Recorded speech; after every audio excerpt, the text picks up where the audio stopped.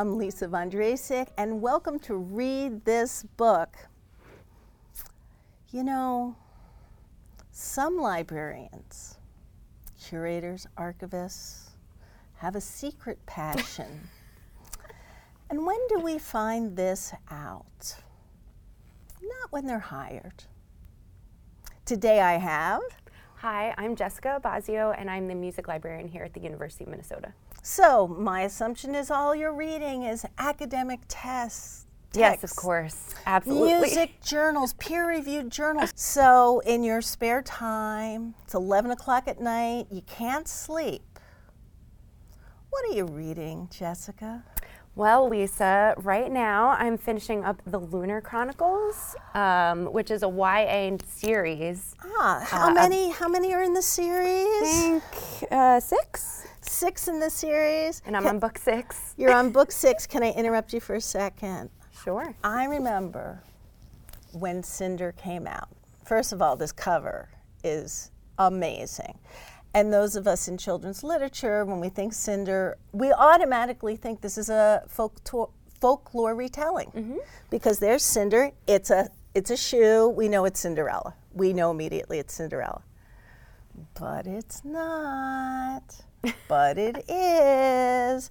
So what you picked up this book, how'd you find it to begin with? Because it wasn't on radar. Yeah, so a friend recommended it, and when I first picked it up, I was not really sure if I would be into it, but I really like sci-fi and robots and space stuff. So it's space opera with a capital S. Yep, that's actually what all of these books are. They're retellings of classic fairy tales, so Cinderella, Snow White, Rapunzel. Little Red Riding Hood. And these just ended up being books that I couldn't put down. They are a really good combination of the classic fairy tale and all of the sort of fairy tale tropes that you'd expect with kind of a sci-fi twist. Oh, and it's Marissa Meyer. And if you are not aware of the speculative fiction world, you know, it's hard for women to break in. It's a lot of guy names. And we have Cinder. So can you set that up for us a little bit? Sure. So it's all of the characters that you would expect in the Cinderella story, but Cinder is a cyborg. She has cybernetic implants, and she's a mechanic, and she is in dystopian China, I think, and she's a tough gal, and she goes on adventures. And she goes on adventures, and yes, there is a prince. There is a prince. And so when I first finished this, I was just so excited. And it's the kind of series where you just think to yourself, well, what's next?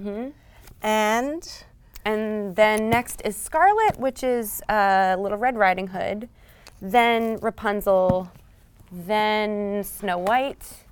And then last, a couple of short stories that kind of tie up all the loose ends for all the characters. And